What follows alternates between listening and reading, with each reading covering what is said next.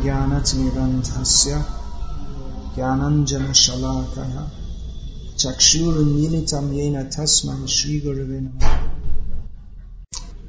The wise have explained that one result is derived from the culture of knowledge and that a different result is obtained from the culture of nescience. Purport: as advised in chapter 13 of the Bhagavad Gita, one should culture knowledge in the following way. It's interesting how Prabhupada explains this from Bhagavad Gita chapter 13 verses 8 through 12, and you could say it's a liberal translation, or its explanation is mixed up with the translation. It's not directly precise. This is amanibam adambidvam, this verses.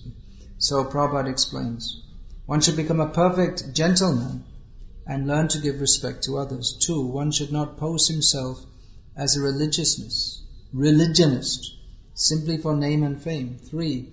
One should not become a source of anxiety to others by the actions of his body, by the thoughts of his mind, or by his words.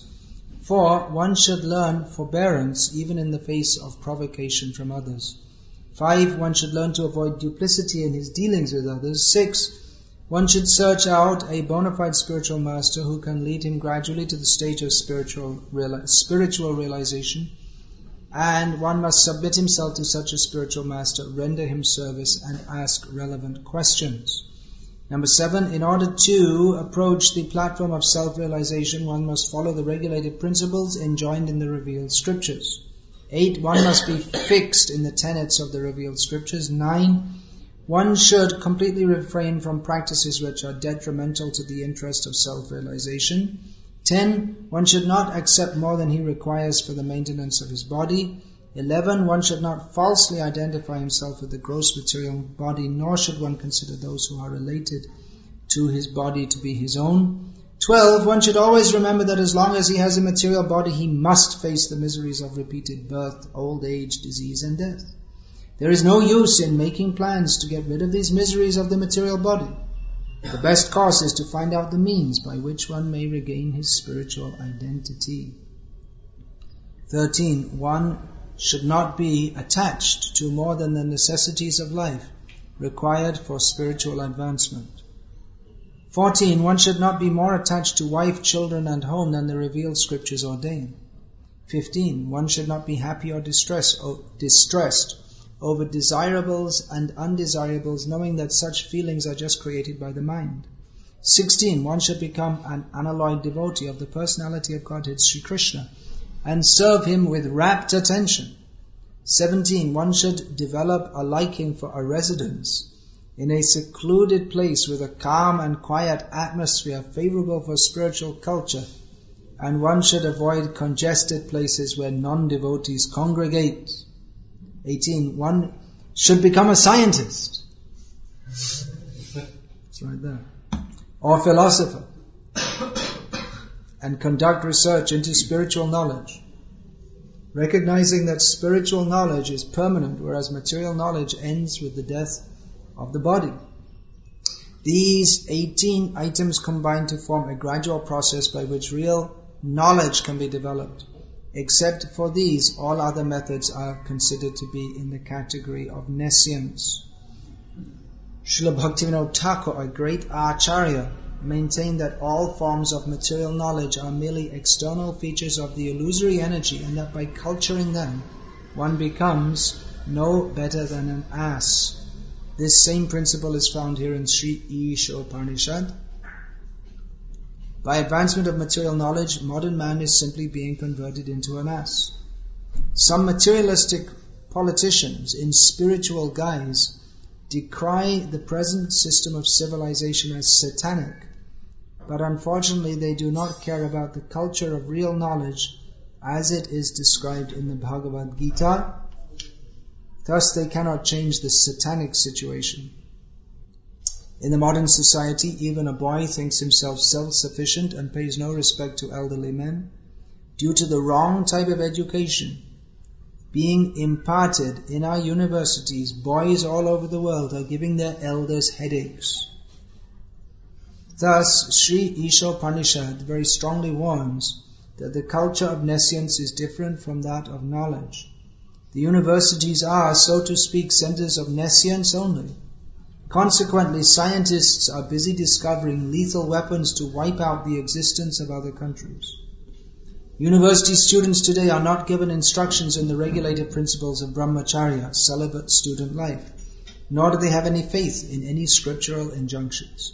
Religious principles are taught for the sake of name and fame only, and not for the sake of practical action. Thus there is animosity not only in social and political fields, but in the field of religion also. Nationalism has developed in different parts of the world due to the culture of nescience by the general people. No one considers that this tiny earth is just a lump of matter floating in immeasurable space along with other lumps. In comparison to the vastness of space, these material lumps are like dust particles in the air. Because God has kindly made these lumps of matter complete in themselves, they are perfectly equipped with all necessities for floating in space. The drivers of our spaceships may be very proud of their achievements, but they do not consider the supreme driver of these greater, more gigantic spaceships called planets. There are innumerable suns and innumerable planetary systems also. As infinitesimal parts and parcels of the Supreme Lord, we small creatures are trying to dominate these unlimited planets. Thus we take repeated birth and death and are generally frustrated by old age and disease.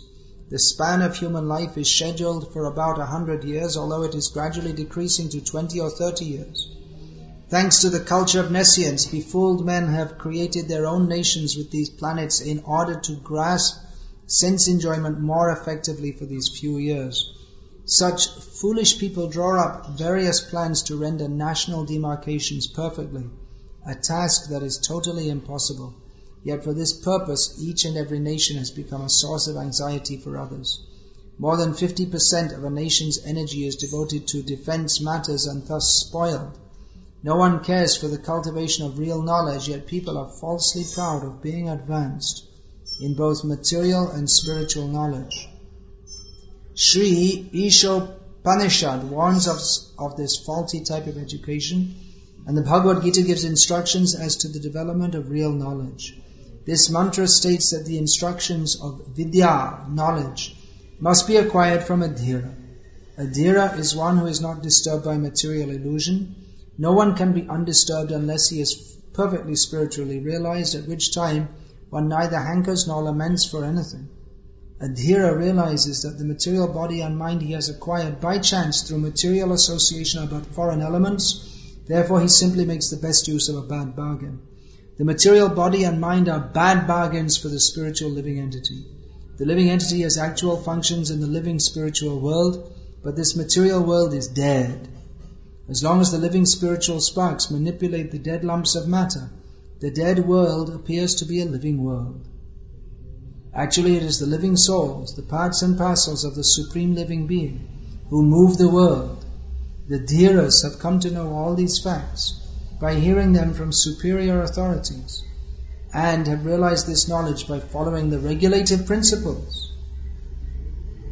To follow the regulative principles, one must take shelter of a bona fide spiritual master. The transcendental message and regulative principles come down from the spiritual master to the disciple. Such knowledge does not come in the hazardous way of nescient education. One can become a dhira only by submissively hearing from a bona fide spiritual master. Arjuna, for example, became a dhira by submissively hearing from Lord Krishna, the personality of Godhead himself. Thus the perfect disciple must be like Arjuna, and the spiritual master must be as good as the Lord himself. This is the process of learning vidya, knowledge, from the dhira, the undisturbed. An adhira, one who has not undergone the training of a dhira, cannot be an instructive leader. Modern politicians who pose themselves as dhiras are actually adhiras, and one cannot expect perfect knowledge from them. They are simply busy seeing to their own remuneration in dollars and cents. How then can they lead the mass of people to the right path of self-realization? Thus one must hear submissively from a dhira in order to gain actual education. I chose to speak on this verse today to elaborate on the point that it stresses. One result is derived from the culture of knowledge, and then a different result is obtained from the culture of nescience. To elaborate on this point, that you get one result from doing one thing and another result from doing something else, which seems pretty obvious actually. It doesn't seem like it would be necessary to state in a very elevated book, this is Upanishads, this is Vedanta, the end of the Vedas, and after going through all the karma kanda, and then atato brahma jignasa, now it is in time to inquire into the divinity, the absolute truth, and then they tell them, well, you get one result from doing one thing and another result from doing something else. Seems to be pretty obvious, doesn't it? There's a fire burning and you pour petrol into it, then the fire blazes up. And if you pour water into it, then it becomes extinguished and you get smoke. So it seems like in everything, if you are employed in some job and you work hard, then the employer will be satisfied and he'll pay you. And if you don't work and you don't bother coming, or you come late, or then you go there and you make a big mess, and then you'll get thrown out from the job. So by doing one thing you'll get one result, and by doing something else you'll get another result. It seems very obvious, and Isopanisad, Isha Upanishad is considered the first of the Upanishads, most important. Isha means the controller. Isha vasyamidam sarvam. Everything is controlled by him. Everything is under Isha vasya idam sarvam. Here everything is of the nature of being within his control.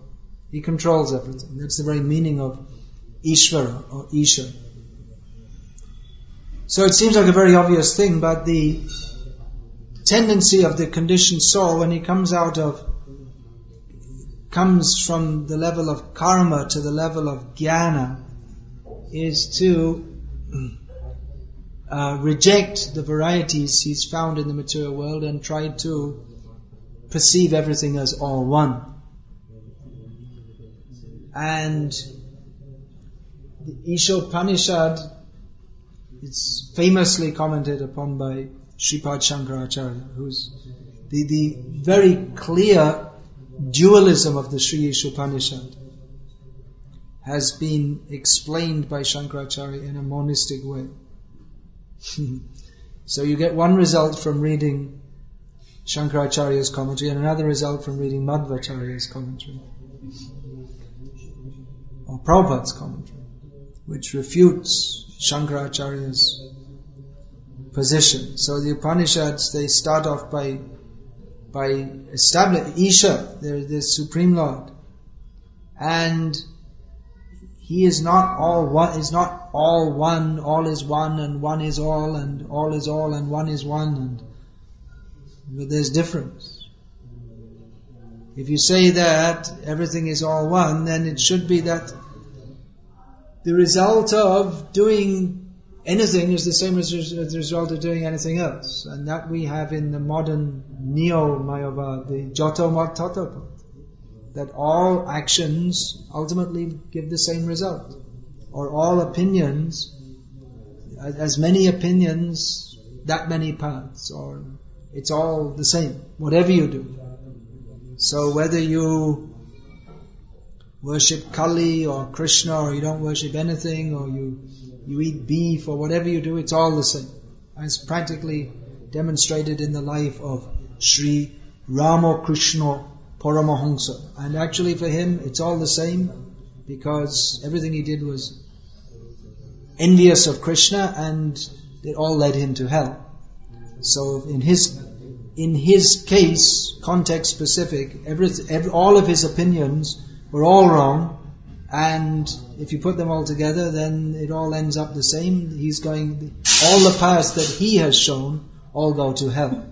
So in his case it's true, but it's not a universal principle. So Isopanisad is debunking that theory, and Prabhupada is elaborately debunking that theory. In devotional service means to act in a manner that is pleasing to Krishna. That is called bhakti. Sarvopadi vinir muktam tatparatvena nirmalam hrishikena hrishikesha sevanam bhakti ruchati. First of all, being freed from the misconception of identifying oneself with this material world, one has to engage the senses in the service of the master of the senses, and this is called bhakti. One cannot engage the materially contaminated senses in the service of the master of the senses. If one is thinking, I am an object of this material world, and this material world is a place of enjoyment for myself, then he cannot serve Krishna. He cannot serve adhokshaja, he who is beyond the scope of observation by the material senses. One might perform what he thinks is bhakti, but then if one has not received spiritual knowledge, if one has no concept of Vishnu as being adhokshaja means not perceivable by the material senses, perceivable by the spiritualized senses. So if one has no concept, one may think that one's serving Vishnu, but it's a material concept of Vishnu, and that's religion as it's known in this world begins with conceptualizing of the Supreme as material. That I want to enjoy my senses, he does also, so basically we're in the same category. But he's bigger and more powerful than me, so I have to be careful of him. Better not do anything he doesn't like. And if I flatter him, then he may give me some facility for enjoying myself. And if I do enough meditation and austerity, then by my own power, I will capture the position of Bhagavan.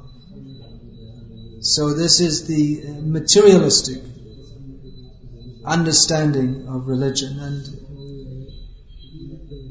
real religion begins on the adhokshaja platform, that sarvopadi vinir muktam tatparatvena nirmalam. I don't belong to this material world, I belong to Bhagavan, to Vishnu. I am meant for his service on the transcendental platform of satisfying his transcendental senses. Nothing to do with satisfying my material senses, and nothing to do with satisfying his material senses, because he doesn't have material senses. So bhakti actually begins with hearing and understanding and who is Vishnu, how he is to be served. And then we have to act according to scriptural directions. Anukulyasya sankalpa pratikulyasya varjanam. To act in a manner that is pleasing to him and avoid all those activities which are displeasing to him. To act in a manner that is favorable for cultivation of devotional service, favorable for purifying our consciousness so that we can actually serve Bhagavan. We can't serve Bhagavan if we have materially contaminated senses. So we have to follow scriptural directions to purify the consciousness. And pratikulyasya varjanam, that which is detrimental to developing that consciousness, that should be avoided or given up. So that which nourishes the understanding, all those activities which nourish the understanding of I am the eternal transcendental servant of the eternal transcendental unlimited Supreme Lord, those activities should be accepted. And those activities which nourish the consciousness that I am the enjoyer of this material world, that should be, or I I am the rejecter of this material world. I have seen everything in the world and I reject it. And by my own power I shall become liberated from this world. So this bhog and tyag, without connection to Vishnu, they're two sides of the same coin of envy of Krishna. So this is Sharanagati. Means taking shelter of the Lord. One does so by acting in a manner that is favorable for cultivating consciousness of Him and rejecting all activities which are unfavorable for developing that consciousness or which reinforce materialistic consciousness. So the essence of all advice or all sadhana for Kali Yuga is Hare Nama, Hare Nama, Hare Nama eva kevalam kalo nascheva gatir anyata. That simply, there is no other way than chanting the holy name, chanting the holy name, chanting the holy name of Lord Hari to attain the supreme destination. So sometimes this is misunderstood or misinterpreted to mean that, well, we'll just chant Hare Krishna and then we don't have to worry about anything else. But Chaitanya Mahaprabhu and his followers have, by their personal example and by compiling books, told us that there's more to it than that. Otherwise there's no need to say Anukulyasya Sankalpa Pratikulyasya Varjanam. If it's just chant Hare Krishna, then there's no need to consider what else we should do or think of. If you just chant Hare Krishna, and then you can do whatever else you like. But it's not like that. If we chant Hare Krishna, as many Mayavadis do, but we think that we are to become Krishna, or there is no such person as Krishna, or we're chanting the names of Sagun Brahma, and by doing so we shall realize that ultimately Bhagavan is Nirgun, then that chanting is offensive chanting, and that chanting in millions of lifetimes will never give love of Krishna. So when it said Hare Nama Eva Kevalam, that means that Harinam has to be received in disciplic succession from Guru. And Guru is not only Nam Pradata, not only the giver of the name, but he is Gyan Pradata. He also gives knowledge of who is that name, who are we, how we are to serve the name, and what shall be the result of serving the name. That is Sambandha Abhideya Prayojan. It gives knowledge of all these things. Without knowing these things, then our chanting, it won't come to perfection, because we shall remain in the bodily concept of life, or the thinking that I am the enjoyer of this material world. Now, I particularly wanted to point this out because I've been hearing recently some comments that I was in one place recently and some people came, some initiated devotees came from another city, and later one devotee, after they'd gone, one devotee said to me that they had said to him that actually we're happy that we're initiated by our Guru Maharaj, and your Guru is too strict, he gives all these different restrictions. And then in that same town, someone else who's initiated is going around to there are new people who are coming, who are enthusiastic householders, and they're coming for Mangal Arati, and an initiated devotee is going around saying, why are you getting up and going to Mangal Arati? Why are you suffering so much by taking so many difficulties? We're also initiated, we're also in spiritual life, so you can just be like us. You can. Why you want to be so strict? All these things, not watching TV and not taking karmi food. Why do you want to? We're also in spiritual life. We're also initiated. So, and same thing from the other side of India. Someone is saying, so many, that my one disciple from Punjab was telling me that there's so many initiated devotees there, and they all eat karmi food, and they say, well, why, what's wrong? So you can offer it to Krishna, and it becomes prasadam. The Krishna's he's a offering machine. You stick it in front of the machine, blubber out a few words, and it becomes prasadam. Okay, now it's prasadam. You convert it into prasadam. That's Krishna's job. He stands there, and you get some bread from the shop, and you stick it in front of him, and you say a few words, and then it's prasadam. And they're saying, well, it's just practical.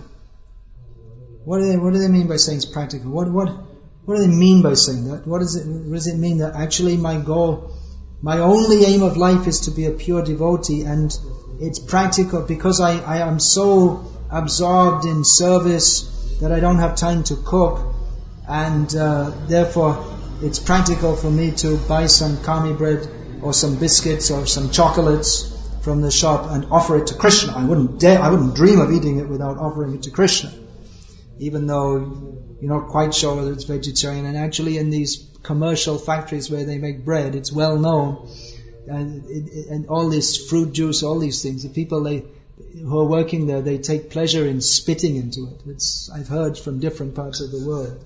You've heard that? They just take, it's their fun. So you can offer it with love and devotion to Krishna.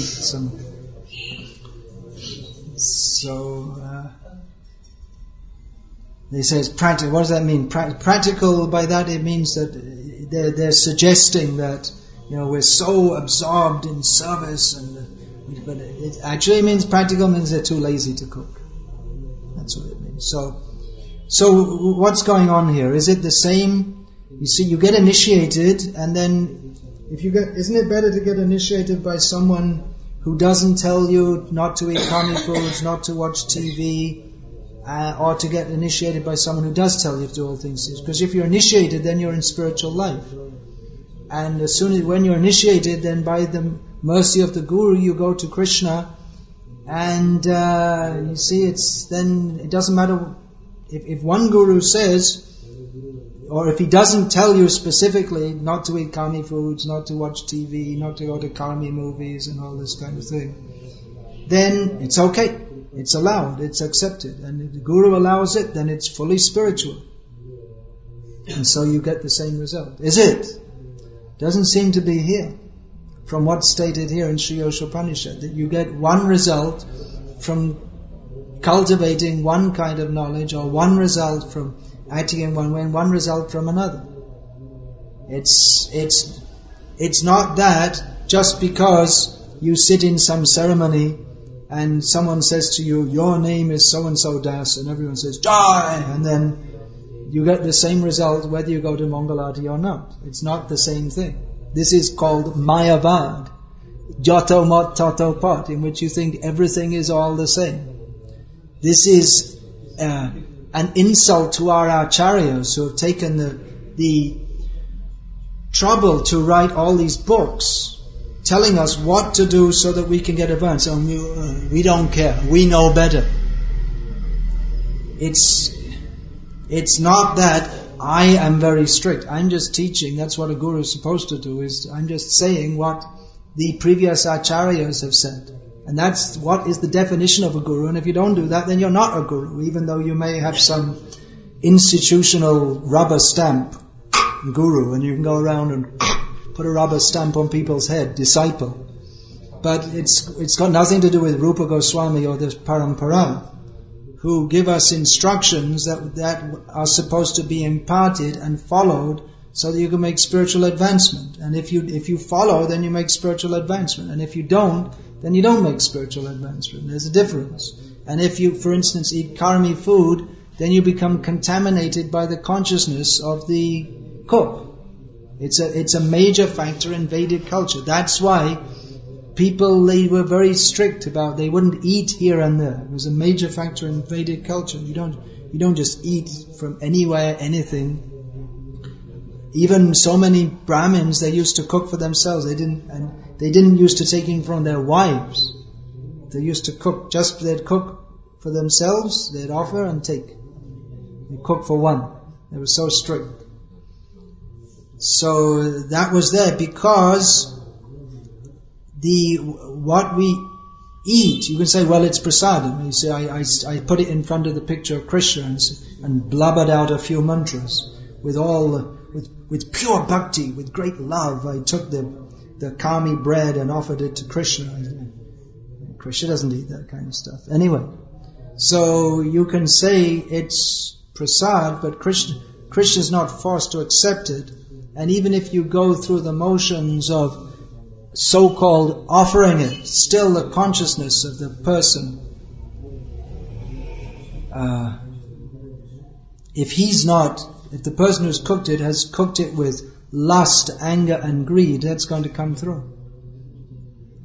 As stated by Sri Chaitanya Mahaprabhu, Vishaye Rana Kaile Dushta Malin Hoiman Malin Hoile Nahe Krishna Shmaran Krishna Shmaran Na Hoile Nishval Jivan. Chaitanya Mahaprabhu said that if you eat the food of materialistic people, the grains especially, then the mind becomes contaminated. And if the mind is contaminated, then you can't remember Krishna. If you don't remember Krishna, then your life is spent. You might say, well, I'm remembering Krishna. Or which Krishna? What Krishna? Your concept of Krishna. No. But Krishna, who is to be served by transcendental senses, who's to be served according to the directions of Shastra, that mental concoction you have, which you think is Krishna, that is not adhokshaja Krishna. That's the Krishna that you have made in the factory of your mind as someone who serves you and gives you blessings for your sense gratification in this world. That is not actual Bhagavan. So we may comfort ourselves that we're doing Krishna Seva, but it's not Shruti Smriti Purana Adi Pancharatra Vidhi Vina. It's not Pancharatra Vidhi, it's Pancharatra Vidhi Vina. It's without following the directions of Shastra. So it's not that I'm very strict. I'm just telling what Prabhupada taught us, that's all. And that was the you can find that. I think that's in that book, Prabhupada in Germany, that the Sankirtan devotees are going out traveling and they're eating kami bread, and Prabhupada told them, when the devotees asked, they were purchasing bread, Prabhupada said, no, not at all. They should not do this. He stopped that. It's very bad. There's one time there was a lot of, in one temple there was so much arguing among the devotees, this and that. I was reported to Prabhupada, his first question, who is the cook? What is the consciousness of the cook? Another time there was, Prabhupada was brought prasad, offered to the deity, he appreciated so much, he called the cook, Kurma, Prabhu. And he said, thank you very much for following the rules and regulations very nicely. The things are not disconnected. A sannyasi, according to Smarta law, a karma sannyasi, he can eat any food from anywhere.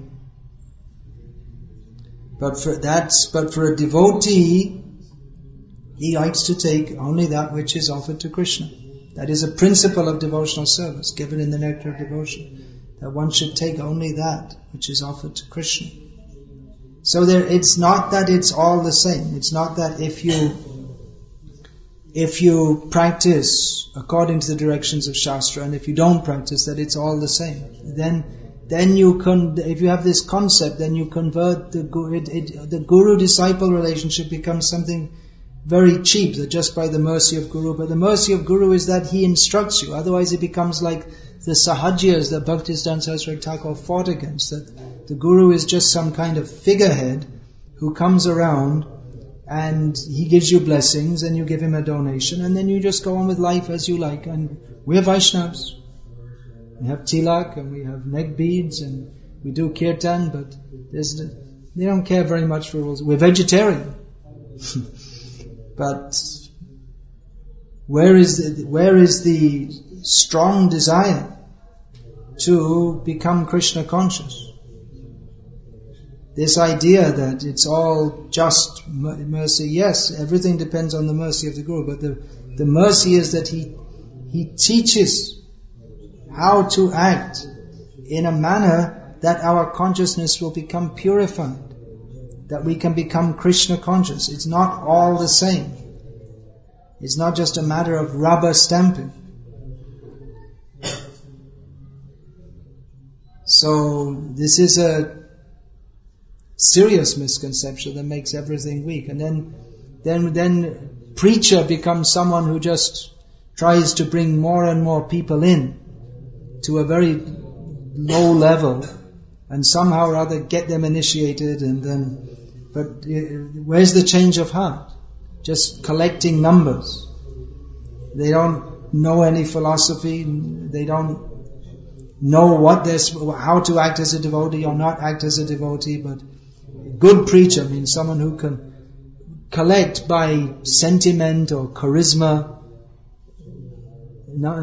people and bring them in, and then you increase the numbers. But what's the use? Not one of them even understood what we're supposed to be doing, how we're supposed to be acting. Then it becomes a personality cult.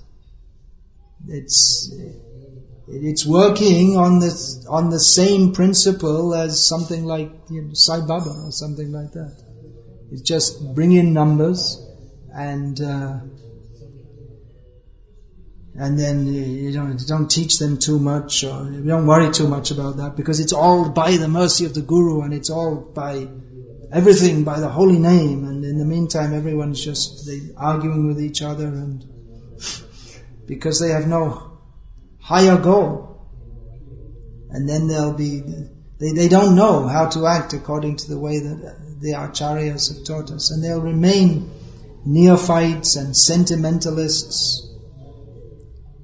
Where's the spiritual advancement that we have to see?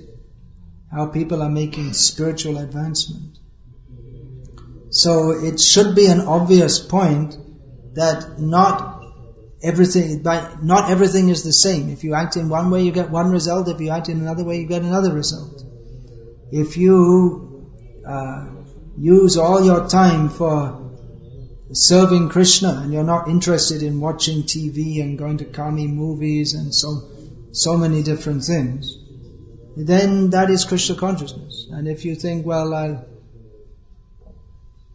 I'll just watch a little TV here and there, that's going to pollute the consciousness. That's bad association. But if you think it's all the same, anyway, all the other devotees are doing it, so what's the difference? But what is devotee? Instead of aiming for the highest and inspiring people to come up to the highest level beyond the modes of material nature, if we simply try to make it so easy that anyone can come, then why should anyone come? Because what is there to inspire? Then the only thing that's left to inspire, of course, kirtan is there, but there's a difference between the kirtan of persons who are committed to serve Krishna and those who are not. That's why that the kirtan of those who are not committed to serve Krishna, they're more interested in the musical, how it sounds like musically, and they're more interested in they'll bring in so many different songs and so many different tunes and so many different things. Or they may sing the songs that what is that? Sarvasvatoma Bhaktivinoda Thakur says you can sing the song, but it's only lip deep. There's no you sing the song, but then in your life there's no follow through. We sing, Krishna, I am yours. I'm only, every action of mine is only meant for your pleasure. And then and then just to be practical, we go and eat some ice cream from the Kami store because we say it's practical and it's okay. There's nothing wrong.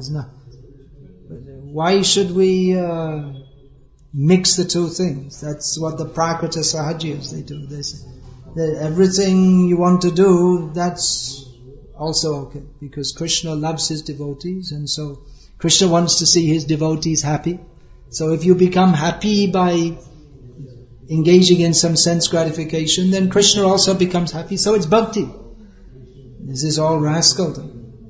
Of course, we haven't seen such gross manifestations in our ISKCON movement yet. Not much, but it's the same, the seed of the same attitude is there. Why try hard? Why suffer? Why take so much suffering by going to Mongla? What suffering? It's suffering is lying in the mode of ignorance asleep. And ecstasy is, that's why people want to come, because they're feeling, this is so wonderful. We want to get up early in the morning. But some other people are envious, who don't want to be seen that they're not actually, they want to pose as being devoted. I've been initiated for 15 years, I'm senior to you. But they don't have any spiritual practice. They want to show themselves, but it's simply envy, that they don't want to see others become spiritually advanced, so they try to discourage them. That you don't need to, why follow so strictly? You follow strictly, that again, one time devotee asked Prabhupada, how can we make quickly advancement in devotional service? Prabhupada said, follow all the rules and regulations strictly. So the rules and regulations are there. Why? Because by following them, they're given by the acharyas. That is their mercy. That is the mercy of the gurus, to follow this so we can become advanced. And it's not the same that if you follow and if you don't follow, it's all the same. To say like that is simply rascaldom. It's like I said, it's an insult to our acharyas. So it should be a easily understandable point. But those who don't want to understand will have another kind of reasoning. So we offer our obeisances to them from a long distance, and we shall go on with faith in the words of Shastra and the Acharyas, that this is the path back to Godhead. And half-hearted approach may bring us halfway to the heavenly planets, which is not actually even halfway, not anywhere near halfway, but it won't bring us to Krishna. It's not all the same, not by any means. Any question about this?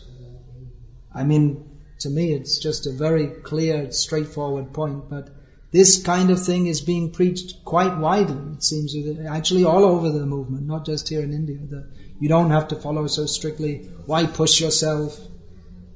Recognize your position. Be yourself. Recognize your position. Don't be artificial. Don't be artificial means that you just don't be a fanatic. All these kind of things. Or so many high-sounding reasons to avoid surrendering, or surrendering, just even following the basic process. It's actually very insulting to Prabhupada to say that this is how we should practice Krishna consciousness. Then you go and join this transcendental meditation or the fart of living or something. Go and join that. Why bother with this? Why come here at all? What are you doing here? These people should be kicked out, but nowadays we love everyone. Spoiled new people who come. Yeah. From the beginning they're spoiled. You can't do much with them. Or they attract this type of people which you really don't know. Yeah. So these things are going on. There is one country in Eastern Europe Recently, survey was undergone, and What was undergone? Survey, yeah. So, and question was, do you eat chocolate? And actually, among congregation, and 80% or so, if I'm not mistaken, admit that they, eat, sometimes or that they eat chocolate. Chocolate. So. And we're not even surprised to hear it. This is ISKCON today. And some devotees were telling that this is a good, that so many people came, out, and that they admit, some devotees were commenting like, this is good that devotees, admit that they are eating chocolate. They admit that they're, sinful or fallen or, not straight. And this is a great, and this is a, it's a sign of improvement, and maturing, Becoming mature. Becoming mature, this word is another thing, be mature. When I hear someone say be mature, it means be a rascal, actually. What they call being mature. Being mature means not following anything that reinterpreting everything that Prabhupada said. This is called being mature. Yeah. You can just comment on so many times the devotees say that everything in the Dham is prasadam. Everything in the Dham is prasadam. Well, there are many nice pigs in the Vrindavan Dham, and you can go and eat their stool if you like. If you have such vision, it's also prasadam. You're welcome. Be my guest. They quote, I remember, I think like a Sutta or something, that even if they don't offer the Bodhidharma, Krishna accepts everything. Alright, so you take and see. But what is your attitude, you rascal? You go past the sweet shop and you think, I want to enjoy. Then it's not prasad. Prasad means Krishna's mercy. Krishna's mercy means He's giving it, and you have to have the attitude to receive it. If you take Krishna prasad as sense gratification, then you'll get the result of sense gratification. Actually, for a pure devotee, it doesn't matter, dham or no dham. He sees everything as Krishna's mercy.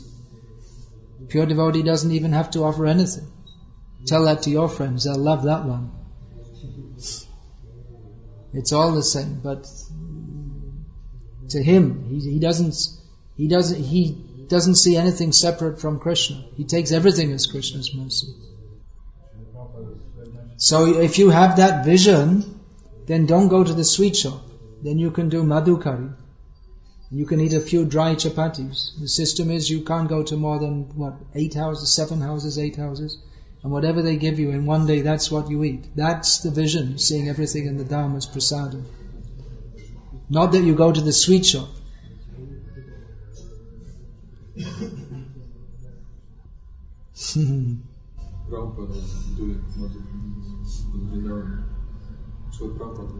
He used to do, yeah. Srila Prabhupada objected when devotees were eating sweets in Vrindavan. He said, what is this ladu sadhu and what was the other one?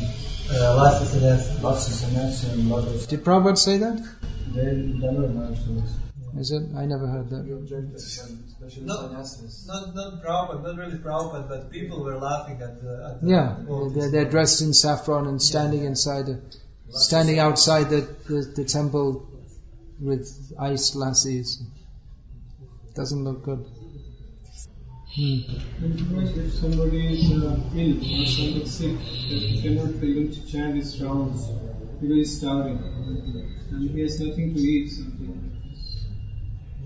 And he's sick and he's also starving. And then what? He's not able to perform or do his chanting. Yeah. So what's the question? Someone's sick and he's in a situation where he's starving also. So he has no other option than to take remedy. He still has to. Really? I don't follow the logic. How do the two things? Like somebody is traveling somewhere outside, so he has no option to cook something. I've traveled all over India, Bangladesh, Burma, Thailand for the last 30 years, and with difficulty I've gone on. I must admit, I have eaten in restaurants. at times, but not as a regular practice. Sometimes if you're going for several days, it may be. But, eating in a restaurant, maybe one time in a few years or something. Is it medicine maybe? Medicine what? Because we are starving then. Medicine what? What medicine? Kami medicine, if you have to take, you take it. But the home cooked food is always better than karmi food. Otherwise, if you're traveling, what you do if you're traveling for a few days, you cook some parota, which lasts for a few days, and you take that with acha. Never mind about devotees, the karmis in India used to do that. When I was traveling 30 years ago on the train, you'd find it was a normal thing. People, they didn't like to eat from all the trains, there was only vegetarian food originally on the Indian railways. Later it came that they gave meat and all this, and eggs. But even people didn't like to take that. They'd cook, the family, they'd cook themselves and they'd take that. Or they'd take some fruit or they wouldn't eat. The karmis were so strict. They didn't want to eat food from outside. Medicine, if you need to take medicine, then take it. But medicine and karmi food are two different things. There used to be also, they'd put the cloth around so no one could see them while they're eating. They didn't like to be seen while they're eating. Or they'd turn and face so no one could see them.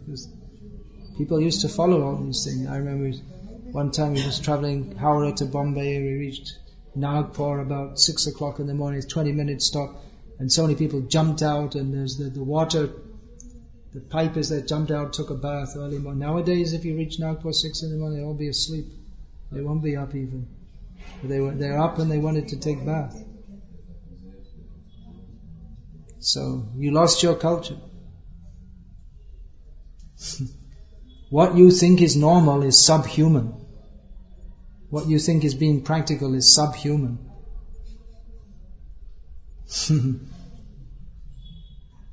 Uncivilized. Even by karmi standards, not even by devotee standards. Some devotees say you just follow rules and regulations, 4 rules, and chant Hare Krishna. And other activities, it depends on time, place, circumstance, some changing.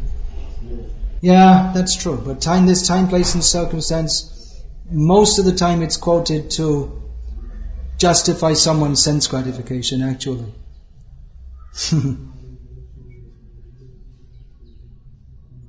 Some adjustment may be there. When Harikesh didn't want to preach in Russia, Prabhupada was pushing him, and eventually he said, well, there's only meat to eat. And Prabhupada said, then you eat meat, but you go and preach. So, he didn't eat meat, but there wasn't much nice to eat in those days. If one actually has the consciousness that whatever I do, I must do for the satisfaction of Krishna, then we can make all kinds of adjustments. But what the thing is, that we make adjustments for our own sense gratification, and we justify it that I'm doing it for Krishna, and that is rascaldom. If we say time, place and circumstance, therefore I have to eat chocolates, there's no time, place or circumstance in which you have to eat chocolates, unless maybe somehow or other you get locked in a chocolate factory and everyone's gone on holiday for 2 weeks and there's nothing else to eat. It's pretty difficult to imagine that there's any time, place or circumstance in which you have to eat chocolate. Huh? They kidnap you and someone forces you to eat chocolate. By the way, chocolate, I heard they smash the beans and they don't bother to take out all the bugs. There's always lots of bugs in the chocolate.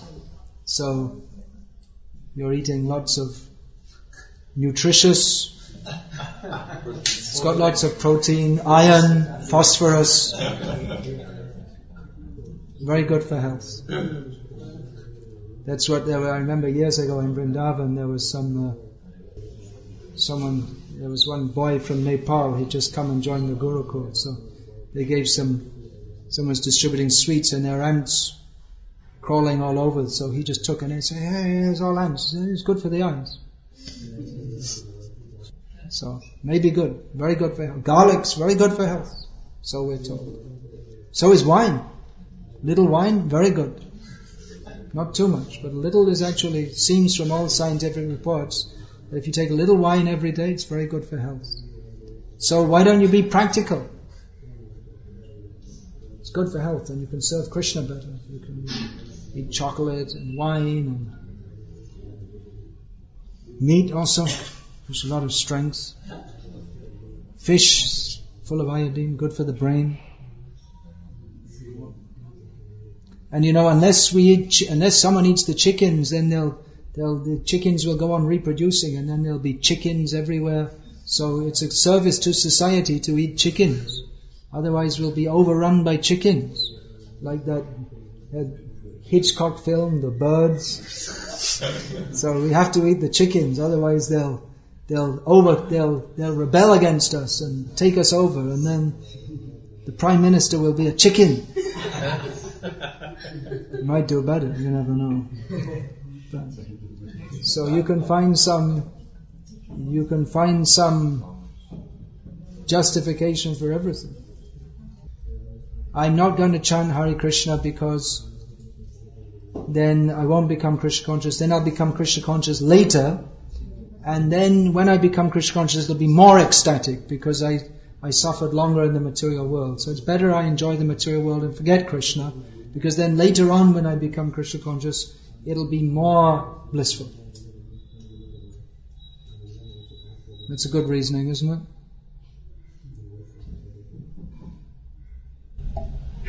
Sometimes we hear from devotees after some time of amateur life they want to get married, and then they say something like, unless you go through it, it will hit you later, and this and that. It may be. It may be. Is it individual or? Yeah, according to the individual. If one has enough strength, he can go on. If not, then he can't. That's all. That's what Prabhupada said, that after age 30, married life is not very palatable. I think that's the word he used. So I recommend to young men who are brahmacharis, latest age 30, you should make a decision which way if you haven't already made a decision, then you should make it and go one way or the other. Because if you're going to marry, then better to do it early and get it over rather than marrying at the age of 45. It's better. As for me, I made my decision early on when the temple president, I was just a few days, and the temple president said, it's so difficult, married life. I thought, well, he's a senior devotee and he knows all about it, so better avoid it. What do you think, Sanatana Goswami? He'd like to get married. He was married, but his wife wanted to do the ballroom dancing. So, ballroom dancing? Yeah, I don't know how to say it in Croatian, so you can look it up in the dictionary. So, and then he didn't want to do. He was doing a different kind of dancing. So she didn't dance out of the house. She danced him out of the house. That's the system in Russia.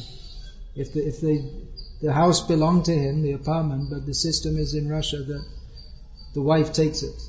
So he didn't have a house to live in. So he became Aniketa Stiramati, no house, but mind fixed on Krishna. So he knows. He's been through it.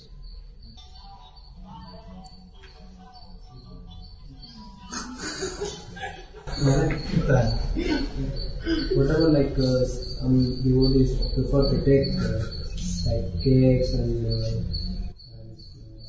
there are so many things. I've written a whole book on this. Yeah, they like to take pizza. You can offer it to Krishna if you like. But from whatever information we have, there's no pizza in the spiritual world, so if you have that desire to eat pizza, you're going to have to come back to this material world to fulfill it. Better we take what Krishna likes. Kind of thing that he likes. When we asked Banu Maharaj about this, he said that even in Italy, those everything is new, there's nothing traditional, and even grains we used today, they were not present like when Krishna was except rice, ragi, and wheat. Wheat must have been there. Because Bhaktivinoda Thakur describes Krishna as taking roti. So many items like today, but we were not there. We consider it like Indian. Yeah, but our acharyas have offered them to Krishna, isn't it? As part of the standard food. This is the point we are. If our acharyas feed it to Krishna, then that's acceptable. They know what Krishna likes. Just one technical question. I spoke even in the train with a person who is manager of a sugar factory. I heard from many devotees that nowadays sugar, white sugar, is made preparing, getting this white color for the bones. Still, it hasn't been done in the West for a long time. He would also doubtful. So if we found... What did the manager of the sugar factory tell you? First, what he told me is not true, but then another person who was sitting behind me, he told, yes, I heard also. And then he told, yeah, maybe we are still... He wasn't clear. You can investigate if you like. Yeah. But I've heard that for many years it hasn't been done in the West. That they don't do that. But it's well known that Prabhupada said to use it anyway, because that's a major thing for service of Krishna. What you can do, it's a lot more expensive. They do in Mayapur, in the real Gurukul, Bhakti Vidya Purnamari's Gurukul. They take mishri, the candy, rock sugar, and they powder that and use that. That's traditional sugar, non-refined.